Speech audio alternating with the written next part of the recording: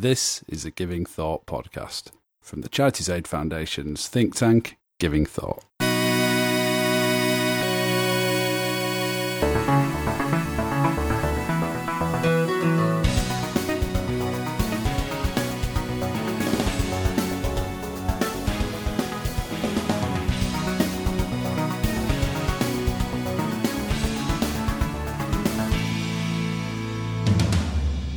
Hello, you're listening to the Giving Thought podcast. This is the podcast from CAF's think tank, Giving Thought, in which we look at big issues and themes relating to philanthropy and civil society. I'm your host, as ever, Rod Davis, and this week we're in conversation with Paul Vallely. Now, Paul is the author of a major new book on philanthropy called Philanthropy from Aristotle to Zuckerberg, and it's a look at the history of philanthropy in the UK and beyond, but this sort of brings the relevance of that philanthropy to kind of looking at contemporary issues and themes and trends in philanthropy. Before that, Paul has been a journalist and author for a long time, so he is a papal biographer of Pope Francis. He co-wrote Bob Geldof's best-selling autobiography, Is That It? He's also a senior research fellow at the Global Development Institute at the University of Manchester and a visiting professor in public ethics at the University of Chester. And Paul and I sat down for what you'll see is quite a long chat because we had so much to talk about. His book is a very long one and covers a lot of interesting themes and topics from history and kind of current philanthropy. Obviously, history of philanthropy is very much a favourite topic of mine, and it was nice to have somebody to talk in detail about that with. So we talked about all kinds of things, and I won't go into too much of it now because I want to leave enough time for the actual conversation. We talked about things like the distinction between the Greco-Roman tradition of philanthropy and that emerged from the Abrahamic religions and why that's still relevant today. We talked about the long-standing question of the relationship between charity and justice. We talked about how views on poverty have shaped philanthropy over the years, and views on things like the difference between the deserving and the undeserving poor, and whether discrimination in philanthropy is one of the kind of core things that we should focus on. We talked about continuity between the history of philanthropy from the classical period and the medieval period into the modern day, and whether actually there's more continuity than change as we look at periods like the Reformation and the Enlightenment, when it's often seen as major changes taking place. We talked about the relationship between philanthropy and democracy and what role philanthropy plays in a democracy, and whether that's broadly positive or negative. We talked about the perception of philanthropists and whether philanthropy these days is seen as a good thing or a bad thing, and whether critiques of philanthropy by wealthy people, most particularly, are justified, or whether they're actually sort of tied up in wider views on wealth and inequality. And then we talked about the relationship between philanthropy and religion, which is obviously a very important part of the history of philanthropy. Religious thinking and thinking on charity and philanthropy are sort of inextricably intertwined for most of the history of philanthropy. We talked about whether religion still has relevance to philanthropy today, both in terms of how it drives it and in whether religious thinking can inform philanthropy. So without further ado, let's go into the conversation. There's lots more in it, as I'm sure you'll hear, and I will be back at the end for the usual bit of housekeeping and tidying up.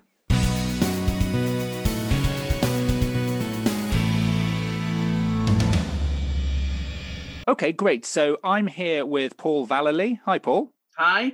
And Paul, you are the author of a major new book on philanthropy, a big old book. I've got a copy of it sitting next to me on the desk at the moment, called Philanthropy from Aristotle to Zuckerberg, which is currently out here in the UK and shortly to come out in the US. And that's kind of what we're here to talk about today. So I'm really looking forward to this conversation. Maybe the best place to start is just for you to say a bit in your own words about what the book's about and kind of how it came about. Well, it's a broad-ranging survey of philanthropy from Aristotle to Zuckerberg. It actually starts earlier than Aristotle. It looks back into the origins of giving in more, not prehistoric, but almost prehistoric terms, and then goes right up to today. It came about because I was approached by a philanthropist, Sir Trevor Pears, who was aware that there hadn't been a history of English philanthropy written for about 50 years. And he said he was happy to give me a research grant for a couple of years to write a history of English philanthropy. But I swiftly realized as I began the research that you couldn't confine it to English philanthropy because philanthropy is so global nowadays. And also when you for your starting point, where do you start? You really have to go back to the ancient Greeks and the ancient Hebrews. And so the book grew like topsy, which is why, as you say, it's a big book. It's a book you can dip into as well as read from start to finish, and it will also keep your door open. It certainly will, and yes, it is very kind of clearly structured, and so there's lots of different bits people can pick out, and a mixture of history and kind of interviews with philanthropists and others talking about philanthropy. Yeah, after each historical chapter, I tried to. I did an interview with a philanthropist or a thinker on philanthropy, and I put that after each chapter. It's kind of in between each chapter, and it tries to bring a kind of contemporary perspective to what's been discussed in the historical bit. So it makes it feel like the book is speaking in the modern world. It's not just a dusty historical record. The history has relevance to philanthropy today. Absolutely, and I think, it feels to me, having read the book already, I want to skim read and a proper read as well, that it definitely has those two functions. One as a kind of history of philanthropy and a kind of great overview of all of that history, but also it functions as a kind of a critique in some ways, or an analysis of contemporary philanthropy. And I certainly want to kind of, and the one informs the other, certainly, but I want to kind of pick up on both of those aspects of the book, particularly because it's not often I get to talk to somebody who is as interested in the history of philanthropy as I am. So it's very nice for me. I guess what I wanted to ask as a sort of overarching question up front is what value do you think taking a historical perspective brings to philanthropy, or could bring to philanthropists or people working in the field? Well, the history of philanthropy has been like a kind of spiral. It goes forward, but it also keeps going around in circles. And so people make the same mistakes over and over again, and you can actually learn from those mistakes and make sure that you don't repeat them. You can also learn from the insights that people have had in previous generations. It's a way of making philanthropists and people concerned with philanthropy a bit more self-conscious about the history and a bit more self-conscious about what they're doing, and makes, I think, I'm hoping it will help people to think more deeply about what they're doing in the present world. Yeah, absolutely. And there are certainly some, I think your book really touches on some absolutely kind of fundamental questions and themes around philanthropy. Just to sort of go straight into some of those and look at some of these historical themes, I think, that resonate today. A really interesting one for me, I think, which goes right back to the start in terms of the history, is a fundamental distinction that you outline between sort of two traditions of philanthropy, one that comes sort of from the Greco-Roman world, and then one that emerges from the sort of Abrahamic religions. Can you just talk a bit about what that distinction is and kind of how it gave rise to two quite separate views of what philanthropy is? Well, to the Greeks had this system called liturgia in Athens. They had it was a duty of a rich man to contribute some way to public life. So he might be expected to do something small, like financing the writing of a new play, or sending a team of athletes to the Olympics, or it might be something big like building a temple, or even a warship for battle. And the rich competed with one another, and it was about cementing their place in society and about cementing the social hierarchy. So it was a form of philanthropy that was essentially about the rich, and it was very top down.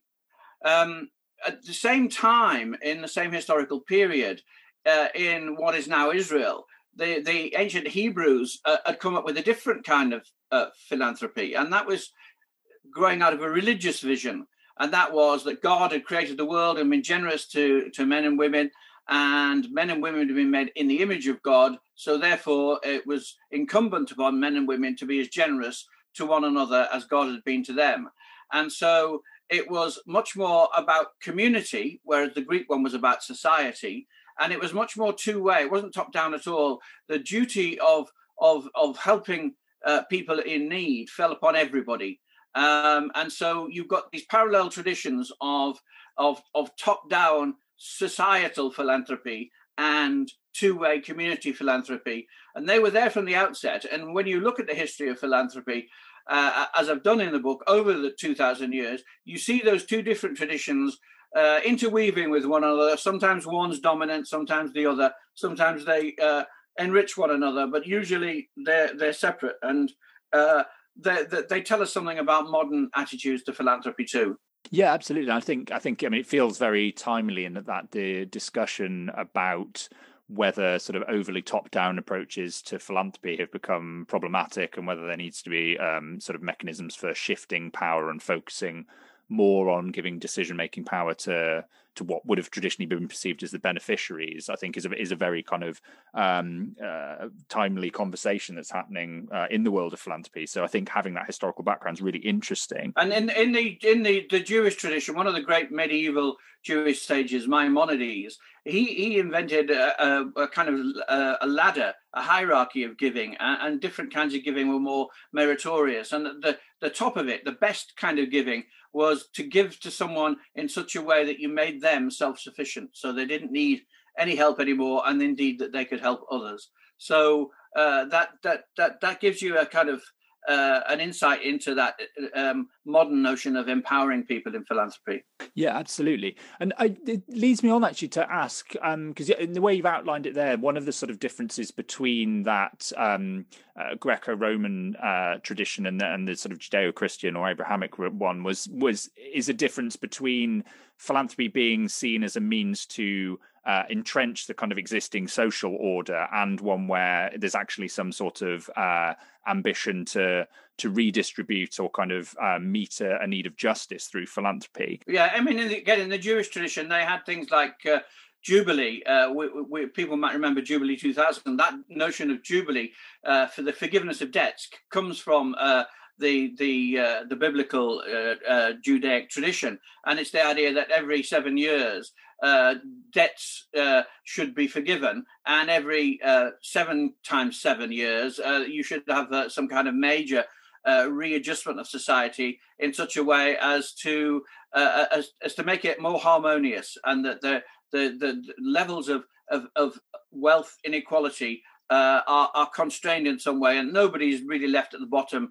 And even when you're harvesting your fields, you're supposed to leave a bit in the corner for the poor to come and pick over and pick all the extra grains out themselves. And I think it's such a fascinating idea, because I think at the moment there's a lot of focus on the question of the relationship between charity and philanthropy and justice, and whether the two actually kind of exist in opposition, and whether charity is too often seen as an alternative to justice and something that kind of happens within the existing societal structures rather than addressing the kind of fundamental flaws in them.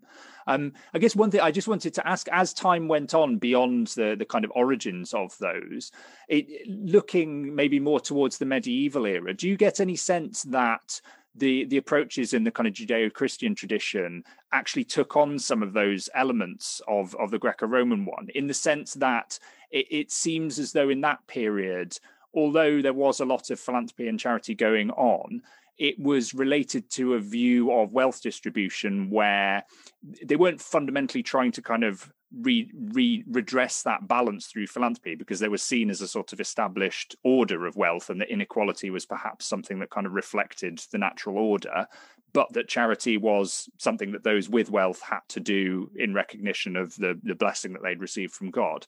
But it seems to me that's different to what you see at the start in that Jewish tradition, which seems more in line with kind of modern notions of social justice and redistribution. Is there any sense that we kind of see that blurring over time?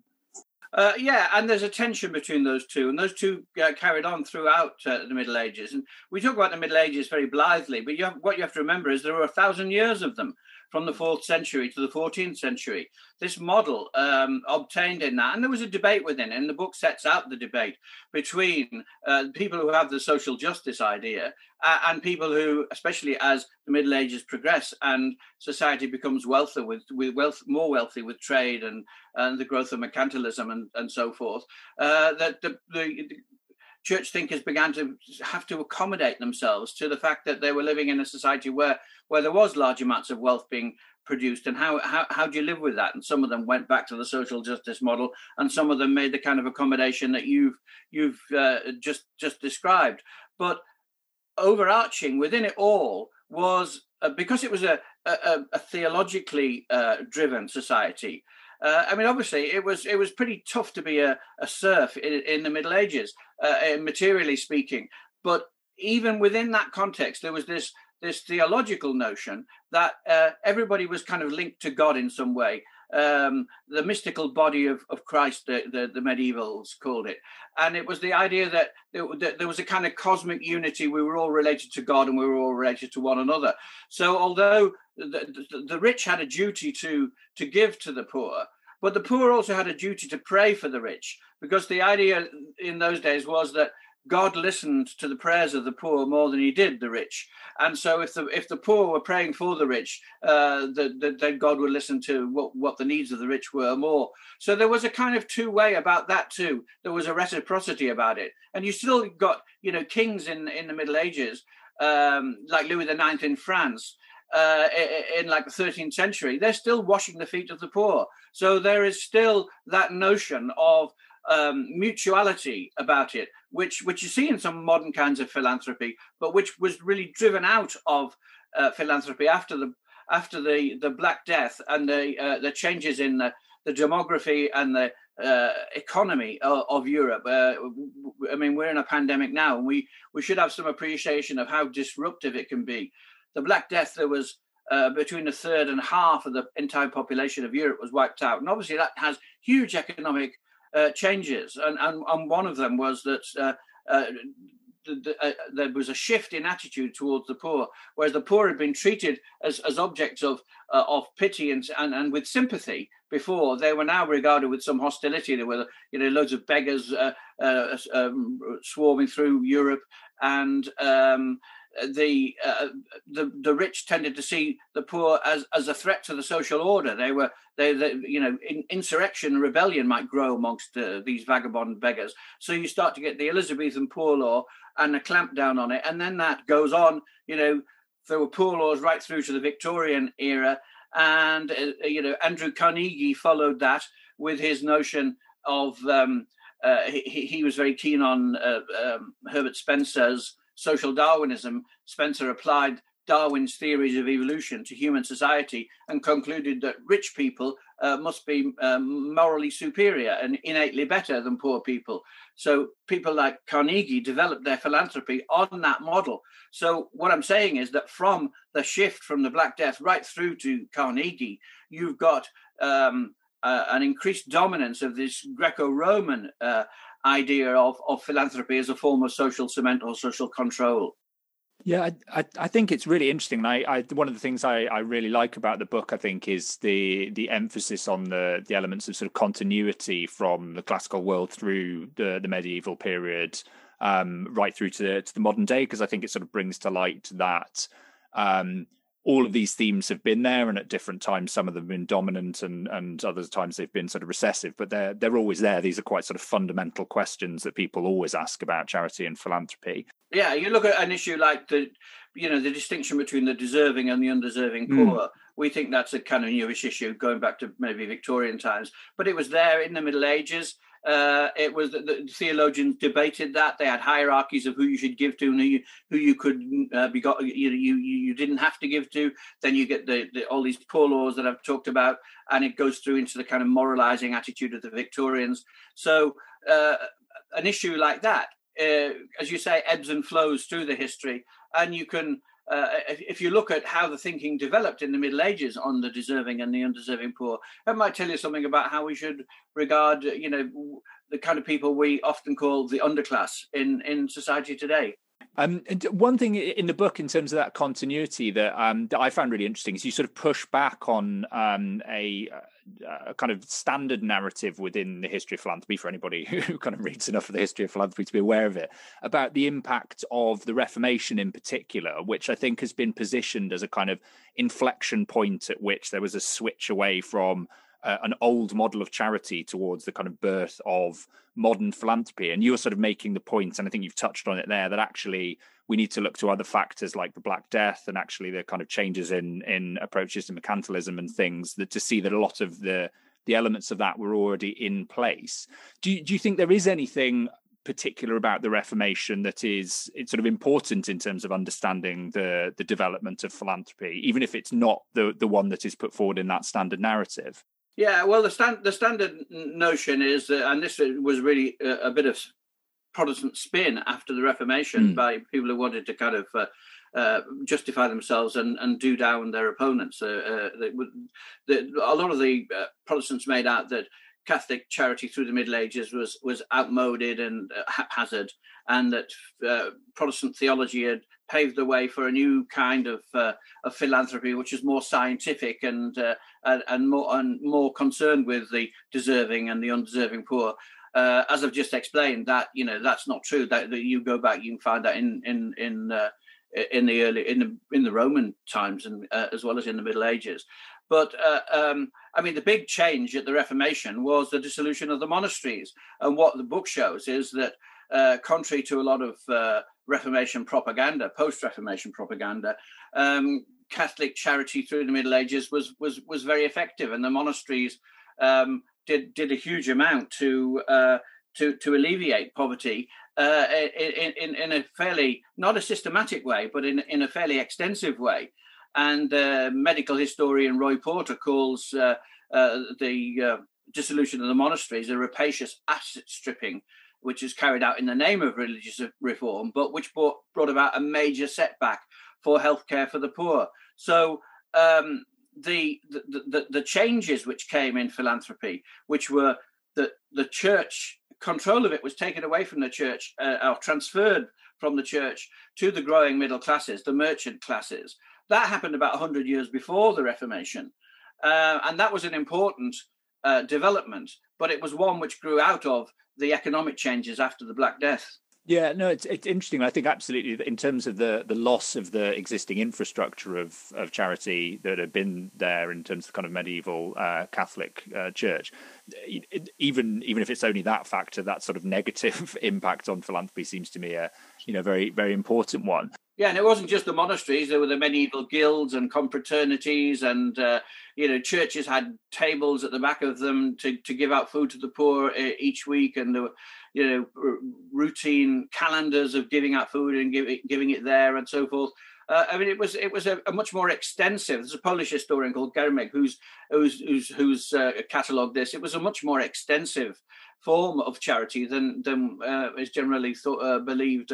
Post that Reformation spin. And part of that Reformation spin, or I mean, maybe it's not part of the spin at the time, because a lot of that, as you point out, was largely sort of very pointed kind of Protestant crowing designed to do down Catholicism. But later on, it seems part of it was saying that marked a point at which there was a secular turn in philanthropy. And if you're sort of saying that's not necessarily true and that some of those elements were in place beforehand, it seems as though also afterwards there are potentially important historical junctures. Like, I mean, you detail the importance of the kind of rise of humanism. I wondered, what I wanted to ask you about actually is what you think the impact of the Enlightenment was, because it seems to me that's a really important point in terms of understandings of poverty, because you start to see for the first time, as far as I can tell, the idea that poverty is a problem that has a solution rather than something that is kind of inherent within society and must be dealt with through methods like, charitable redistribution. Do you think that kind of marks quite an important turn?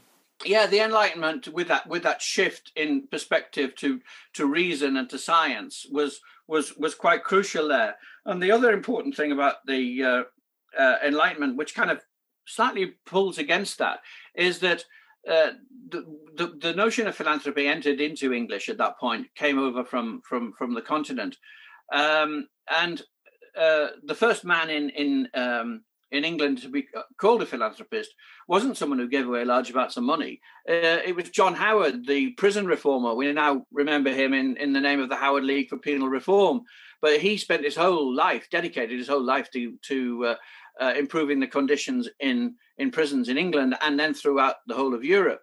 And he another just after him was William Wilberforce, the anti-slaver. These were the kind of people who were called philanthropists in those days, and their philanthropy was driven by something which was they called themselves men of feeling, and there was a kind of cult of sensibility and the notion that by analysing your emotional responses to things like poverty, you would find ways forward. And they had a kind of personal zeal, often inspired by an evangelical Christianity, which made them, not give up. I mean, if you look at the number of bills that Wilberforce put forward to Parliament on slavery, I mean, there must have been 9 or 10 before he actually got one through. He was just so persistent.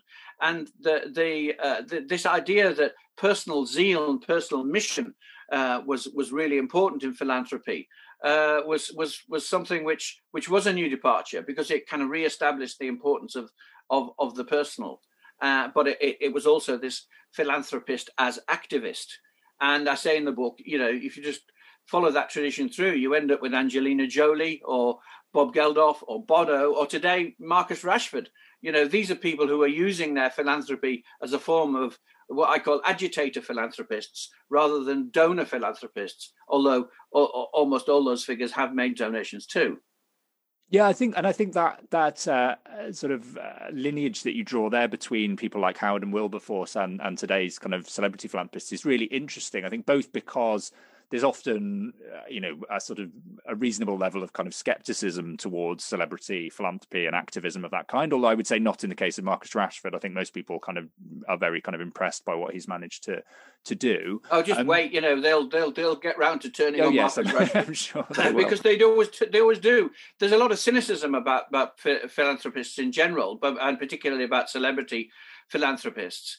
It's very interesting. Beth Breeze, who runs the philanthropy centre down at the University of Kent, has an interesting line. She says, if someone gives £100 to a charity, you think, oh, the man next door, you think that's really generous of him. But if he gives £100 million, you think, oh yes, what's he up to?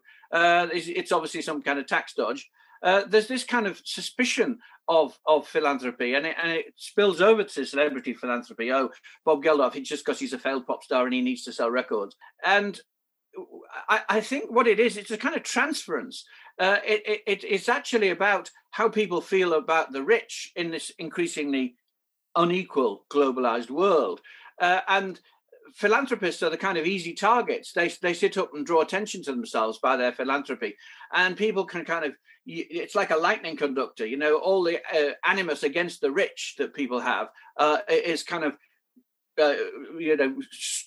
electrified down the lightning conductor of the poor old philanthropist. So I think there is definitely a cynicism about philanthropy, which a lot of the modern media encourages. Yeah, I think, that's right. It's an interesting question in itself as to whether, because there's definitely the argument that this is misguided because the people at that level of wealth who are the ones who are giving are the ones that we shouldn't be, castigating. Actually, it's the ones who aren't giving anything that we should be criticizing. But I guess... Yeah, and the ones who aren't giving are the vast majority. Yes, absolutely. If you look at the statistics on the mega rich and what they give, they're pretty shocking. They're actually, a lot of them are a lot less generous than the man in the street putting his hand in his pocket for children in need. I guess the flip side that I've heard put forward is that those who are giving are, I suppose, to a kind of an acute critic would say, actually, no, they are the proper focus of criticism, because in doing philanthropy, they are sort of doing just enough to kind of justify their position and the inequality that's led to it, and therefore making it kind of harder to push for the sort of necessary structural reform that is required. So I can see how to some kind of critics from a relatively kind of extreme viewpoint, there is an argument that sort of those who are giving are more problematic in some ways than those who aren't. But that argument goes, but that reminds me of being at university in the 70s with all the kind of the revolutionary 60s socialism and the tension between that and people who were gradualist incrementalists. It's just a question of, do you think we shouldn't do any good at all until we can make everything perfect, or should we just chip away and do bits and pieces here and there and make the world a little bit of a better place? And I'm definitely in the latter camp, but I think a lot of the academic critics of philanthropy are, with a few notable exceptions, are in the former camp. They're kind of revolutionary structuralists, perfectionists. I think that's true, and I feel as though that tension between kind of idealism and some element of pragmatism is quite a big one at the moment within philanthropy. As you say, it's kind of, rather than picking up on the critical the reasons to criticize it and saying, oh well, let's not just bother until we can fundamentally kind of transform society. Yeah, I mean, I can't remember the quote, but Burke said something like, nobody made a greater mistake than the person who said he wouldn't do little because he couldn't do everything. Yeah, that's exactly it, isn't it? And actually, it's kind of, pragmatically, should we get on with what we can do now? And even if the end goal is that sort of structural reform that we might share with those who have that as an aim. I just want to pick up on a couple of other things about kind of themes in the history. One is to pick up, I think, again, because it feels very relevant at the moment. One kind of debate that's always been there in philanthropy, I think, to me, is about the extent to which the nature of wealth creation affects the legitimacy of giving money away. And I'm thinking here particularly of the kind of debates that always seem to come around whether some donations are tainted in some sense, and actually whether it's kind of bad money, and whether you can do good with that bad money, or whether it's better for that money to go towards charitable or philanthropic causes and therefore be cleansed in some sense. And it's kind of, we're seeing it at the moment, I think, in contemporary examples like the Sacklers, or the money that Jeffrey Epstein gave to MIT, but also a lot of that debate at the moment about money that's historically linked to the profits of slavery. So it feels like this is a very timely thing to be thinking through for philanthropy. Can you just say a bit about kind of how that has run through the history that you found? Well, at the risk of sounding like a contemporary politician, I think there are three tiers here, and we've already touched on it in a little way. You've got the very rich, you've got the rich who do philanthropy, and then you've got the rest. And as I've outlined, I think the rich who do philanthropy are actually, on balance, better than the rich who don't do philanthropy.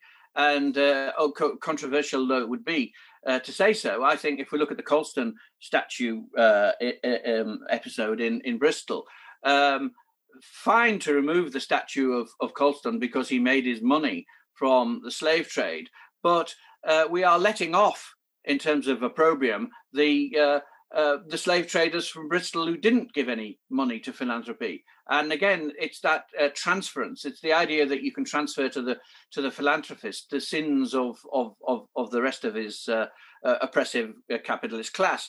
And I think the three tiers are: you can take a purist position. I mean,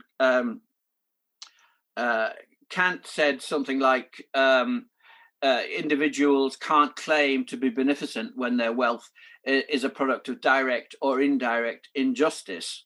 And I think there's a book by Rob Reich, the contemporary philosopher, in which he gives a kind of a modern version of that. He says, if I steal your wallet and decide to donate its contents for a good cause, rather than using it to buy things for myself, that doesn't actually excuse the initial theft.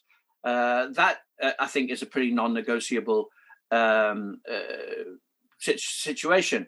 When Carnegie was giving, there was a critic called William Jewett Tucker who said, I can conceive of no greater mistake to society and to religion than to try and make charity do the work of justice. So you've got that I mean, those are all important principles. But then I would go with Aristotle in thinking about proportion here. I mean, there are some things which are beyond the pale, and which you couldn't take money from doing something utterly reprehensible and try and whitewash your conscience with it. But there are also areas which are more grey. What the philosopher Gillian Rose called the broken middle, and she's talking about justice, and she talks about a good enough justice. We can end up with good enough justice, which isn't perfect, but which will be serviceable. And I think we can have good enough philanthropy in that sense too. So there will be situations in which, yes, it may be reputation laundering for a rich person to give money to a good cause, but there will be situations in which that's still better than not doing it. And there will be other situations in which no, the money was accrued in such a heinous way that you can't whitewash it in any way. So again, it's not a black and white position. It's about proportion. Yeah, absolutely. And I think you're right there to draw, an important distinction, I think, that often gets missed in the discussion of kind of tainted donations or sources of wealth between examples where you're talking about clearly criminal behavior or the specific way in which wealth has been created that's problematic, and between more kind of structural critiques of the entire system of kind of capitalism within which wealth is possible, because I think those take you down two different roads. Yeah, and you've got to scrutinise the detail. If you look at the Sacklers, they were targeted. Their philanthropy was targeted by campaigners against the opioid addiction, which had killed 200,000 people in the US, and the Sacklers owned the company which made one of the worst examples of this drug, OxyContin. But when you drill down on it, the Sacklers family wasn't a unit. There were different branches of it, and some of the philanthropy was given with money which was made by the family's pharmaceutical company from marketing Valium in a previous era, and others, yes, were involved in the OxyContin scandal. So, it seems to me it's worthwhile making a distinction. Where has this money come from? Which bit of it can we legitimately take? Which bit of it do we want to reject? It's the devil's always in the detail. And I certainly, I think there's a sort of pragmatic point as well, isn't there, that I think goes to something Bernard Shaw says about the idea that actually individual tainted donation, or sort of tainted donations, are a kind of individualist fantasy, because actually everything is so interconnected that how do you possibly distinguish between money that was made that, at some point can be linked to tobacco or arms or fossil fuels or whatever, and other elements of money? There's no such thing as genuinely clean money, which perhaps is a slightly kind of cynical way of looking at it. But actually, the more that you start to question the structures within which money's made, it becomes very difficult to find anything that's genuinely pure. Yeah, and people have raised that now. That is a real issue. People consider it. Whereas in the past, when people were asked about, I can't remember, was it General Booth, the Salvation Army, who said, the trouble with tainted money is taint enough of it. Taint enough of it. We've gone past that now, and we're in an era where people do want to scrutinise this. But I would suggest that they need to scrutinise it carefully and in detail, rather than making kind of blanket sweeping generalizations. I want to come on to some of the bits of the book that are kind of build on the history, but are more kind of focused on the here and now and kind of what's happening in contemporary philanthropy. And a big kind of centerpiece of the book, as far as I see it, is the distinction you draw that builds on that history, but is part of your kind of prescription for how philanthropy might need to kind of change in the future, between what you call strategic philanthropy and reciprocal philanthropy. And you've already kind of talked about that a bit in the context of the history, but perhaps you could just explain that distinction and why you think it's an important one for philanthropy now.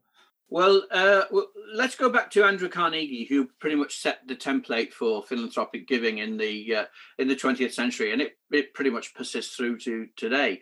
He had this notion that philanthropists know best and that they should decide what things should be spent on. And he shifted his money into things like infrastructure, arts, cultural infrastructure. He built 3,000 libraries around the world, and concert halls and parks and art galleries and a whole range of things. And his shift was, part of his shift was towards the idea that you don't give money to the poor, and it's all right for me to be a rapacious capitalist and to cut the wages of my workers to the bone, and to the point where they go on strikes, and then you have to send in private armies and kill some of them. Yeah, that's okay, as long as you're giving money away. Well, obviously, it's not all right to send private armies in to kill people in order to build up more philanthropic money to give away. But what Carnegie said he was doing was building ladders on which the aspiring could rise. And so we're back to the deserving and the undeserving poor. The deserving poor would use these ladders to better themselves and rise in the world. Now, that's a questionable vision in lots of ways, which we won't go into here. But the key point is, who decides how the money should be spent? And Carnegie's answer is the rich decide, because they're superior to the poor. And that idea of the strategic philanthropy I have a vision. I decide how to implement it. I set up a foundation. I bring business methods to play and to bear on philanthropy. That's pretty much part of the philanthrocapitalist model, which we see in action in the big givers today. They are people who have made money in different ways to Carnegie. He was a steel magnate, but a lot of these people are high-tech digital titans. And they have thought, well, I made all this money through my acumen and my vision and my skill. And so I should apply those qualities to deciding how it should be distributed. And if we look at the people like Bill Gates and Mark Zuckerberg have made big errors in the way that they've spent money on, particularly on US education, and they've had to correct them. So that raises the question: who decides how to spend the money, and who pays for the problems that are created by the wrong decision? For a philanthropist to pull out of a big educational project and waste $2 billion, as Bill Gates did, that's just a failed project to a man with his wealth. But to the kids in the school, those are lost or impaired years of education. So that the model of data-driven, very metrics-obsessed, strategic philanthropy, which is about bang for buck, and the characteristics that we see of so much big contemporary philanthropy, has got this huge downside. It's obviously got a huge upside. So don't get me wrong. I mean, Bill Gates has vaccinated 2.5 billion children, and polio is eradicated because of him. He saved millions of lives. There's a huge upside to strategic philanthropy, but there's also this downside. It's got a blind side. And what you see, if you go back to the Hebrew tradition and you trace it through the Enlightenment, you go through people like Octavia Hill in the Victorian era, George Cadbury with his model villages, his enlightened capitalism, and his idea that philanthropy should change the way you do business, not the modern philanthrocapitalist idea that business should change the way you do philanthropy. If you go back and you look through that thread and bring it through to the modern world, and there are philanthropists who understand this and who listen. My main criticism of the philanthrocapitalist is that they don't listen. They think they know what the answer is. They think that the poor are a problem to be solved, rather than people who might have a view and might have a more insightful view, as you see with something like the Grameen Bank. The Grameen Bank worked because it was poor people's idea on how it should pressure them to change their lives. You give money to a group of people, they give it to one of their number who spent it in whatever way, and then he has to repay it so that the next person can borrow the same money and improve their life. And if the woman who's waiting for the money sees that the man who had the money initially isn't spending it right, she puts pressure on him through the group, social pressure, and that's a solution which came up from the grassroots. So when you look at the grassroots two-way philanthropy as opposed to the strategic top-down philanthropy, and I've called these reciprocal versus strategic in the book, you see a way of celebrating the successes, the precision, the focus of strategic philanthropy, but also making good its failings through the reciprocal philanthropy, which is more two-way, more about mutual respect, more about listening, more about partnership. Yeah, and I think, it definitely that distinction and the arguments behind it and the way you link it to the history, I think, plays into lots of debates and developments that are going on at the moment in philanthropy. I think around things like the interest in participatory models of grant making, and also I think what we've seen during the pandemic in terms of the upsurge of interest in mutual aid approaches rather than kind of traditional charitable approaches as well, because I think there's this as you say, the sort of the sense that actually shifting towards models in which decision-making power is put in the hands of the people who are actually the ones who would be traditionally in receipt of that money, and allowing them to make decisions about the issues that affect their own lives feels better than that top-down approach. Yeah, and my point is not just that it's kind of philosophically better or morally better. it actually, pragmatically, it works better. Yeah. You get better solutions if you listen to people who are affected by the problem and who can say, that won't work. Why don't we try this? And there's a two-way conversation between the giver and the receiver. It actually produces a better result. And I think that's, and again, I think you make this point in the book. There are people for whom the shift towards empowering, those in receipt of the money is more driven by a kind of ideological belief that that's the right thing to do. But there are others who are engaging with things like direct cash transfers, where it's not, I don't think they're even that bothered about it. It's just that on paper, economically, it produces better outcomes, and that's why they're doing it. So there's different motivations for essentially kind of moving towards the same end. So yeah, direct cash transfers is something I look at in the book. And they are phenomena which appeal to both the strategic philanthropist because they work better, and to the reciprocal philanthropist because they pay respect to the people who are on the ground. And what I'm looking for in the book is not a switch from strategic philanthropy to reciprocal philanthropy. I'm looking for them to balance one another better and to improve philanthropy generally. Philanthropy has got very efficient and very hard edged, but it's lost its soul, it seems to be. And if we can restore that, if we just make some of these changes to right the balance in this. Yeah, absolutely. I'm aware that we're sort of in danger of running long, because I could talk about all these things for hours rather than 1 hour. But I just want to come on, given that we're talking on the day, after the US election, although it's still very unclear what will happen in the outcome of that. It feels pertinent to mention one of the other big themes that comes up in the book, which is about the relationship between philanthropy and democracy. And certainly in recent years, there's been quite a lot of critique, certainly from the US primarily, about the extent to which philanthropy can act as a sort of anti-democratic force or undermine democracy by putting too much power in the hands of those who have large amounts of wealth to direct public debate and also the shape of public policy.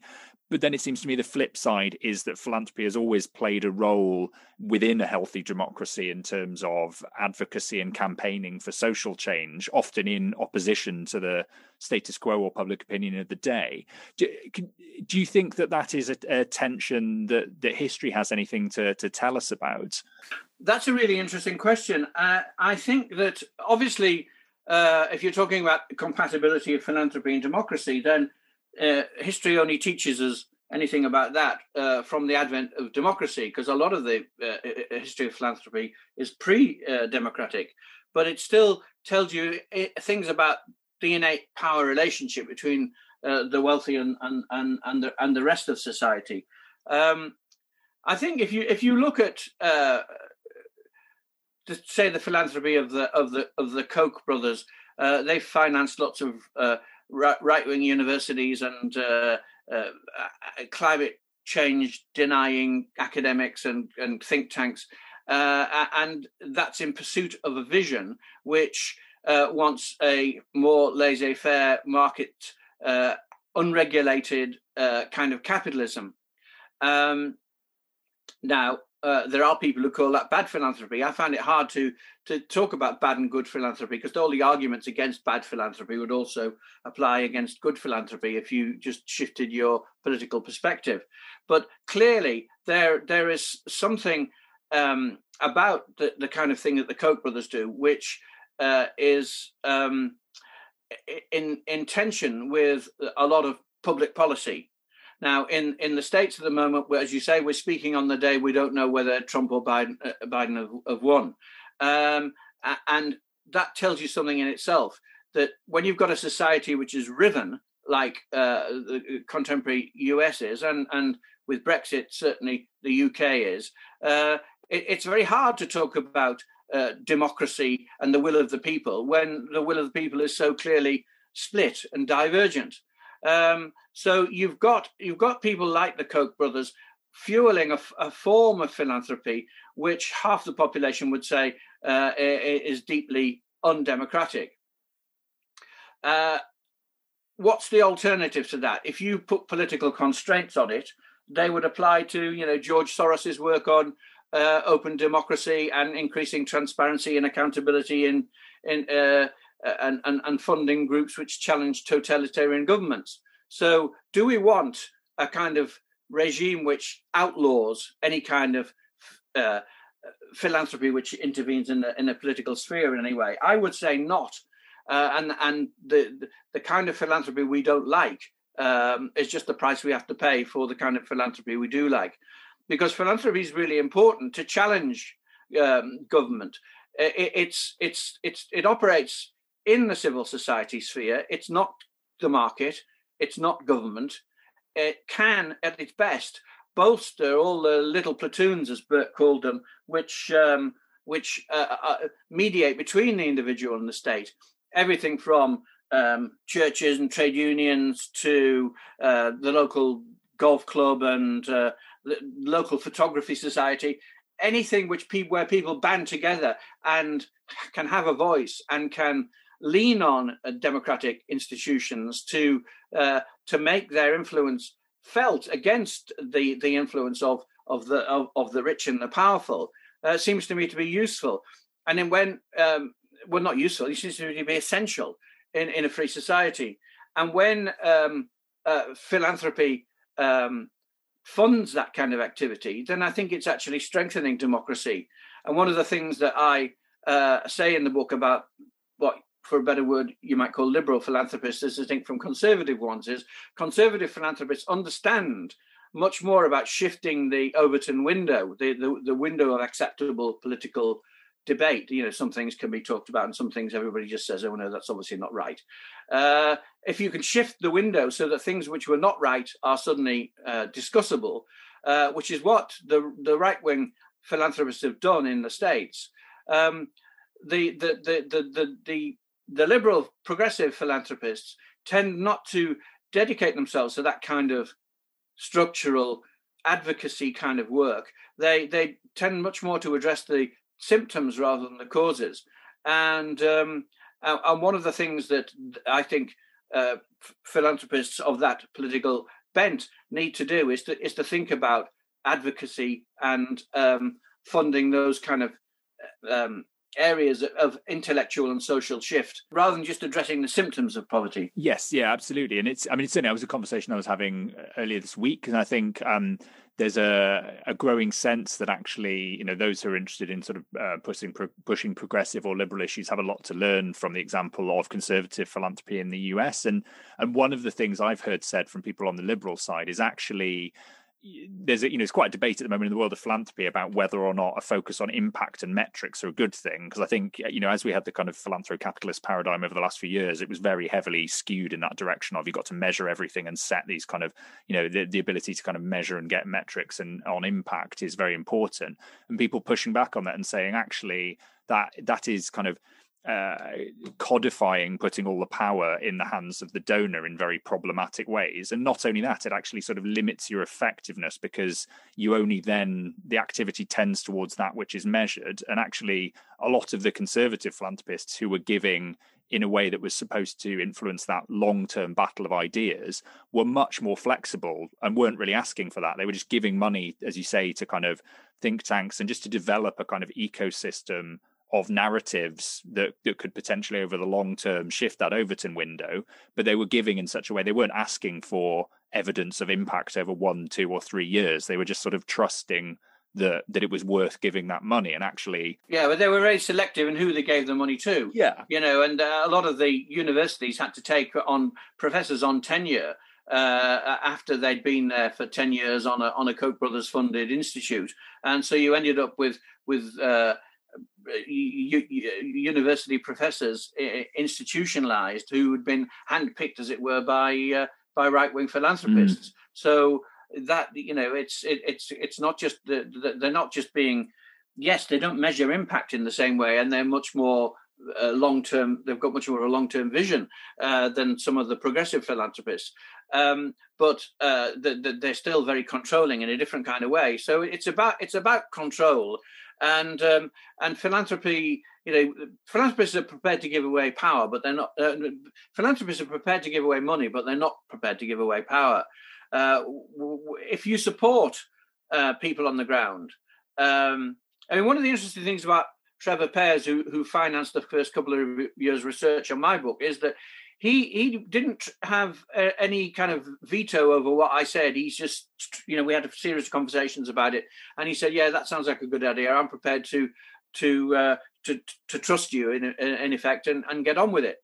And that kind of open-mindedness and risk taking is part of philanthropy in lots of ways. And you may give money to a community organization or a parent teacher association or an environmental human rights group or whatever, and it may turn around and start criticizing the organization you draw your money from to make your philanthropy. But if you are prepared to take that risk, which is about a transfer of power as well as cash, then you can open up this whole area in a way which philanthropists haven't done. I mean, David Callahan of the Inside Philanthropy website has got an interesting phrase in his book, The Givers. He talks about socially concerned philanthropists are addressing problems which allowing a few people to exit from poverty by giving them bursaries to go to a college, whatever. That's fine, but it leaves countless others stuck in underperforming workplaces or schools or whatever. If you run a food bank to help poor people in who are hungry, that's fine. But if you don't affect the government policy which makes them hungry, then you are, in Callahan's phrase, nurturing saplings while the forest is being clear cut. So I think some of that more strategic vision of philanthropy needs to be injected into the liberal progressive philanthropy, which it's lacking at the moment. Yeah, and it's really interesting. Yeah, you say that's about the idea of, I mean, your example of Trevor Pears there, and kind of the extent to which he was kind of happy to take that potential risk. Because I think in what we're saying about the importance of shifting power as well as financial resources in philanthropy, that does seem to me to be a sticking point. Because actually the risk, I mean, not only that somebody might turn around and criticize you, but that they choose to spend money on things that are not the same as that you as a donor would, or that they, choose solutions for themselves that you think are actively worse than the ones you would have chosen. Are you happy to take that kind of risk as part of the price of recognizing that power needs to be shifted? And I think for a lot of donors that's very difficult, because they're unwilling to do that, because either because they think they know best, or because it's just not part of their nature. Philanthropists have the power to do that. They have the power to take risks and do things that governments and charities which are accountable to the public don't have. I remember from my days in international development a very good illustration, an African village where the aid workers arrived and said, we can help you in this village. Would you like a new school, or would you like a new clinic, or do you need well digging or whatever? And the village elders said, "Oh, well, we'll go away and discuss it." And they came back and they said, "We'd like a new cemetery." And the aid workers said, "Oh, that's not part of our development brief. You can't have a cemetery." Well, what else would you like? Here's the list of things you can have. And the elders went off and discussed it, and they came back and said, "If we can't have a graveyard, we don't want anything, thank you." And I remember telling this story to Bob Geldof, who had a really interesting parallel of it. On the 25th anniversary of Live Aid, he went back to Ethiopia, and I went with him. And we were looking in Coram at where the camp had been, where the famous film of Michael Burke was filmed, of the dawn breaking over this biblical scene of destitution and horror. And we met some of the people who had survived that, and they were all very, very pleased, and showing us their little secondhand Jeep that they'd bought to this, and it was very, very uplifting. And they said exactly the same thing to Geldof. They said, "Our lives are great now. We don't need anything." Well, we do need one thing, but nobody will give it to us. And he said, "What is it?" And he said, we want a fence around the graveyard, because there were so many people buried here.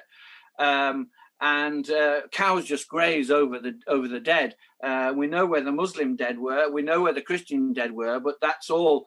And we want a fence to keep the animals off. And Geldof said, all right, well, we still got some money left from Band-Aid because the record royalties keep rolling in. And he said, we'll build you a fence. And they were so delighted. They couldn't have been more thrilled about it. And it was quite a humbling experience for Geldof because he expected them to be kind of thanking him for all the work that he'd done in the past. And they were all just focused on this one issue, which wasn't his issue, but it was their issue. And he had the humility to say, okay, well, if that's what you want, that's what we'll do. We've got money which we can do within the remit of the Band-Aid Trust to do that. Because they've got the philanthropic flexibility, which would be lacking, if Christian Aid or CAPOD had gone up and said, "Can we build a fence around?" The public would have said that you're wasting money on a fence. So there's that kind of thing that makes people's lives better. Philanthropy can do that. The Pope Benedict said something really interesting once.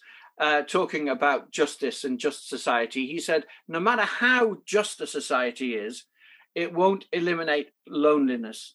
The only thing that can deal with loneliness is love. So there are things that love can do that justice can't do, and there are things that justice has to do on its own. But you need them both, and philanthropy has got the breadth of vision to allow that and to nurture it in a way which other aspects of society can't. So there are things about philanthropy which are definitely unique and special and need to be celebrated and nurtured. What I've tried to do in this book is to highlight the good points of philanthropy, illustrate the downsides, and to show ways in which the good points can be made better and the downsides can be wiped away. I'm aware that we're in danger of running along, so I just had one thing I wanted to pick up on there, particularly as you mentioned Pope Benedict there. One of the themes that sort of inevitably runs throughout the book, I think, because you're looking at the history of philanthropy, is around the role of religion and kind of religious thought and religious teaching, because actually for a very long part of the history, it's impossible to disentwine the two. And I just wondered what your perception was of the relationship in the modern context between philanthropy and religion, and kind of the extent to which religious teaching or belief or kind of habit or culture kind of still informs a lot of philanthropy, or whether you feel that there are things from religious teaching that could inform secular approaches to philanthropy in a useful way.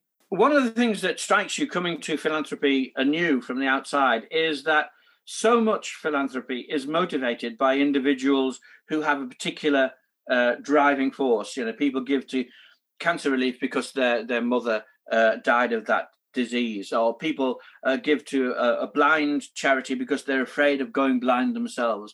It grows out of personal experience, and a lot of personal experience of philanthropists grows out of their religious position. If you look at the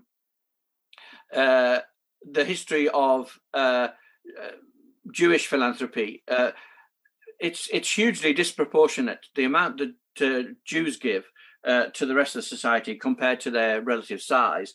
They're a very generous community. And interestingly, when you look at the statistics, religious Jews give more than secular Jews. Religion is definitely a motivating factor. There's an interesting story in the book about Jonathan Ruffer, the financier, who's wealth manager. I mean, man who deals in billions in the city. He talks about he had a background as an evangelical Christian, but interestingly, he went to a Catholic retreat centre in Wales, and it was a silent retreat, but in the evening you can talk to your spiritual director for half an hour or so. And in the evening, there was this religious service, and it was announced afterwards that two of the members of the community was ill. Father Joseph had a heart attack and been taken off to hospital, and Maria in the kitchens had a funny turn, and she'd also been taken off to hospital.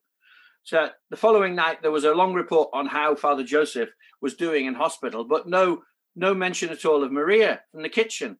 So Ruffer said to his spiritual director the next morning, what happened with Maria? And he had no idea. She just worked in the kitchen. It was like she didn't matter very much. And Ruffer went into the chapel and prayed and said, Lord, who will fight for the little person? And it's a very dangerous question to ask because there's only one answer. The answer is you. And he went off and changed his life as a financier. He came top of the Sunday Times giving list in 2019 because he gave away so much money that year. He's built a huge regeneration project in the part of the Northeast where he was originally from. That kind of motivation coming out of a religious impulse is something that I found time and time again researching the history of philanthropy and modern philanthropists. Religion is a key driver of it. Now, there are people for whom religion isn't important. Robert Owen, who started the factories at New Lanark, where he improved the working conditions of the people and built schools for their children and a whole range of things. He lost his faith at the age of 10, he says, but he was very much governed by the Enlightenment teachings of philosophers like Rousseau, the idea that if you can make if you can change people's environment, you will change people. You will improve them by changing the place. It's a kind of doctrine of human perfectibility. You see that in philanthropy as well, and it's not religious. Although a historian like Tom Holland would say that all of those cultural influences actually date back to being part of a religious culture. That his book Dominion is all about that. But that there are people today who have no religious impulse at all, but they are growing out of a culture which sees value in compassion and care for the needs of others. And I think if you took religion away from philanthropy, it would be much reduced. Yeah, it's really interesting viewpoint. And I think it's something that comes very clearly out of the book, and reading it as someone, myself and not particularly a person of faith, it's really kind of, I feel like I learned a lot about that perspective, both in the history and in kind of thinking about contemporary philanthropy. It's really interesting that you picked that up because I deliberately chose not to highlight that or underscore that in the book. It's there all the way through. You, this person's a Christian, that person's Jewish, this person is giving out of the injunctions of their faith. And it's true of Sikhs, Hindus. It's not just one religion. It's true of religions in general. But I didn't kind of have a theme of that. It's just there underlying in the book. So it's not a book for religious people, but it's a book which tries to open people's eyes to the way that other people are doing things, and to promote a kind of self-consciousness amongst philanthropists and others. To say, oh, that he does it this way, he does it that way, I do it this way. Maybe I could, if I changed a bit and did it that way, maybe it would be better. So it's about kind of openness of philanthropists, philanthropy professionals, but society more generally. We talked about the general public being cynical and the media being cynical. Opinion formers, policymakers, politicians, they all need to know a bit more about how philanthropy works. And if there is that kind of more transparent scrutiny of philanthropy in society in general, I think philanthropy will improve. Yeah, here I would heartily concur with that. Listen, it just remains to say thanks ever so much for finding the time to come on the podcast, Paul. It's been an absolute pleasure to get a chance to have such a detailed chat. Before I let you go, is there anything you want to kind of direct people's attention to related to the book in terms of when it's being published in the US, or any kind of associated things that you've got coming up? I mean, I'm doing something at the LSE, something at the Blavatnik School of the LSE is about philanthropy and democracy. The Blavatnik School of Government, I'm doing something about international development and democracy. At the RSA, I'm doing something with Bob Geldof and Fran Perrin of the Sainsbury Empire on business and philanthropy and celebrity philanthropy.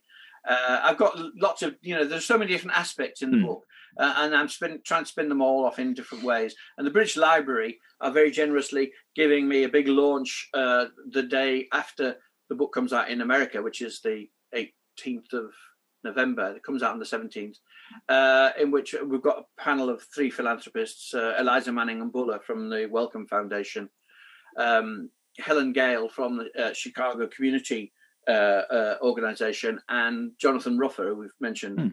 They're going to have a discussion, and I'm doing a big online exhibition for the British Library using their rare documents that I've cited in the book, and talking about the history of philanthropy through these treasures that are in the British Library, some of which are just amazing documents. I spent so long re-researching stuff, reading this stuff, that I thought, if it was a second edition of the book, I can put this in. Yeah. I don't know how useful all of that is for your podcast. It's well, I'll put links to the various things that are in terms of events and everything in the show notes, so people can follow those. And similarly, I'll put lots of links to things that relate to stuff that we've discussed in there as well, so people can follow that up. But other than that, it just remains to say thanks ever so much. Well, thank you. It's been really, really interesting to discuss the subject with somebody who knows as much as you do. Okay, great. Well, my thanks again to Paul for finding the time to come on the podcast. It was great to have the chance to talk to him. I hope you enjoyed the conversation. I certainly did. I'll put links in the show notes to Paul's book and some of the events that he mentioned, and also to other things that I and other people have done that are relevant to the topics we talked about. If you're interested more broadly in issues around philanthropy and civil society, do check out the Giving Thought pages at the CAF website. Follow me on Twitter at Rodri_H_Davis or at Philiteracy, if you want stuff more on the history or on kind of academic writing about philanthropy. If you've got ideas for other people I could speak to or topics that I could explore on the podcast, drop us a line at givingthought@cafonline.org. Other than that, just like, subscribe, tell all your friends about the podcast, give us a nice review on iTunes or wherever you get these things, and I'll see you next time. Bye!